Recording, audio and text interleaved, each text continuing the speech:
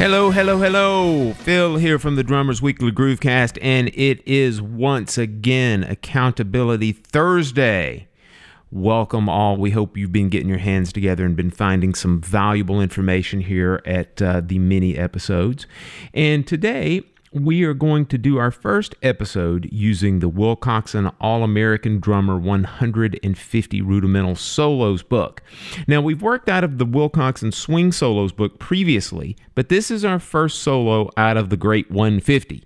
However, it's not going to be our last. We'll do some more of these as we move along. Now, the solo that we're working on today is up close to the front of the book, and it is solo number 9.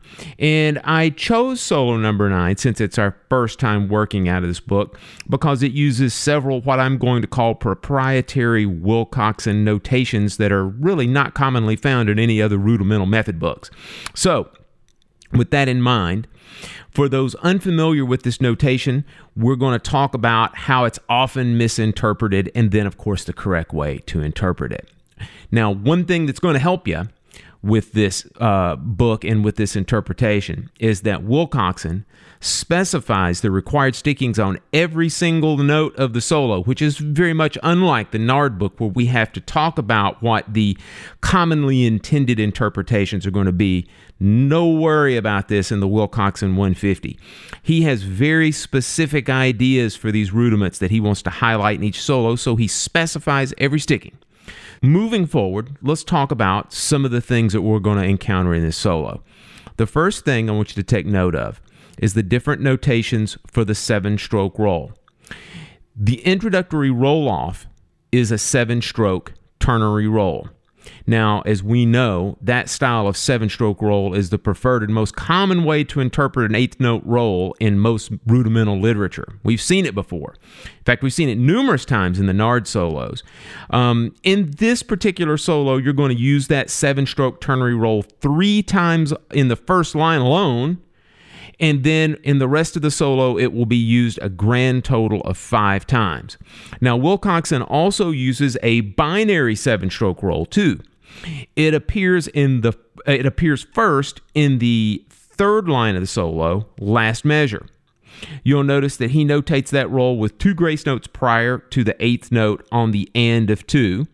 You're going to start that roll on the E of 2 and roll 32nd notes ending on count 1 of the following measure. Now, just as a side note, you're going to see this same grace note style of notation on that 15-stroke roll in the 3rd line, 3rd measure of the solo. Again, start that 15-stroke roll on the E of 1, then roll 32nd notes over to count 1 of the following measure. Another tricky place that needs a little bit of clarification is the 3rd line, 2nd measure. Pay attention to the stickings here because the drags do not start on the expected hands. That measure begins with a single stroke accented right. Immediately afterward, the notated left-handed drag forces you to play grace notes on the right hand when you actually are expecting it to start on the left. So just be aware of that. Now also notice on the 4th line, 1st measure, Wilcoxon notates the 8th note rolls as 5-stroke rolls. He's very careful to make sure that you're going to play those as 5s and not interpret those 8th notes as 7-stroke rolls.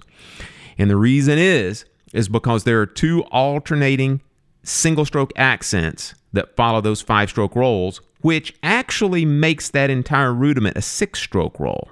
Okay, now that we've gone through and analyzed the solo, kind of got a good idea of what's going to happen, make sure that you click on the link found in the show notes that will take you over to our YouTube channel where you can there see not only the sheet music of the solo, but you can watch me perform it as well. All right, so let's go ahead and listen to a performance of Wilcoxon's solo. Number 9, number 9, number 9. Number 9.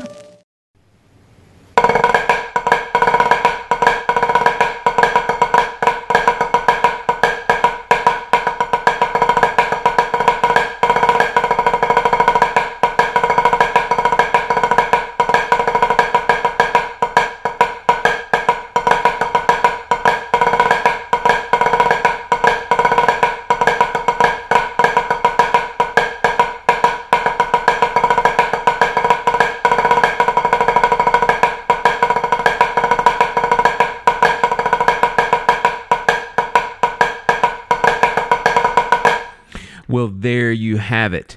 That is Wilcoxon Solo number 9. And let me apologize for the indulgence of using the Beatles' Revolution number 9. I'm sure the jackbooted thugs at their record company will probably find some way to take this mini episode down. But I digress. Anyway, make sure you practice and post your videos on social media. When you do that, make sure you tag the show in your description. Also, don't forget to head on over to our website, which is, shockingly enough, www.drummersweeklygroovecast.com. There you can subscribe to the show, you can listen to all our episodes, you can see our performance videos, and you can interact with us with our social media, because all that Facebook, Twitter, Instagram stuff, it is all still good and we still update it regularly. Also at our website, you can get in touch with us with our contact form there as well, or you can email us just at our regular email address, which is drummersweeklygroovecast@gmail.com. All right. We'll see you again in a couple weeks with our next mini episode, and then every Monday we'll see you with our full-length feature shows. We're going to leave you now with a second performance of Wilcoxon Solo number 9.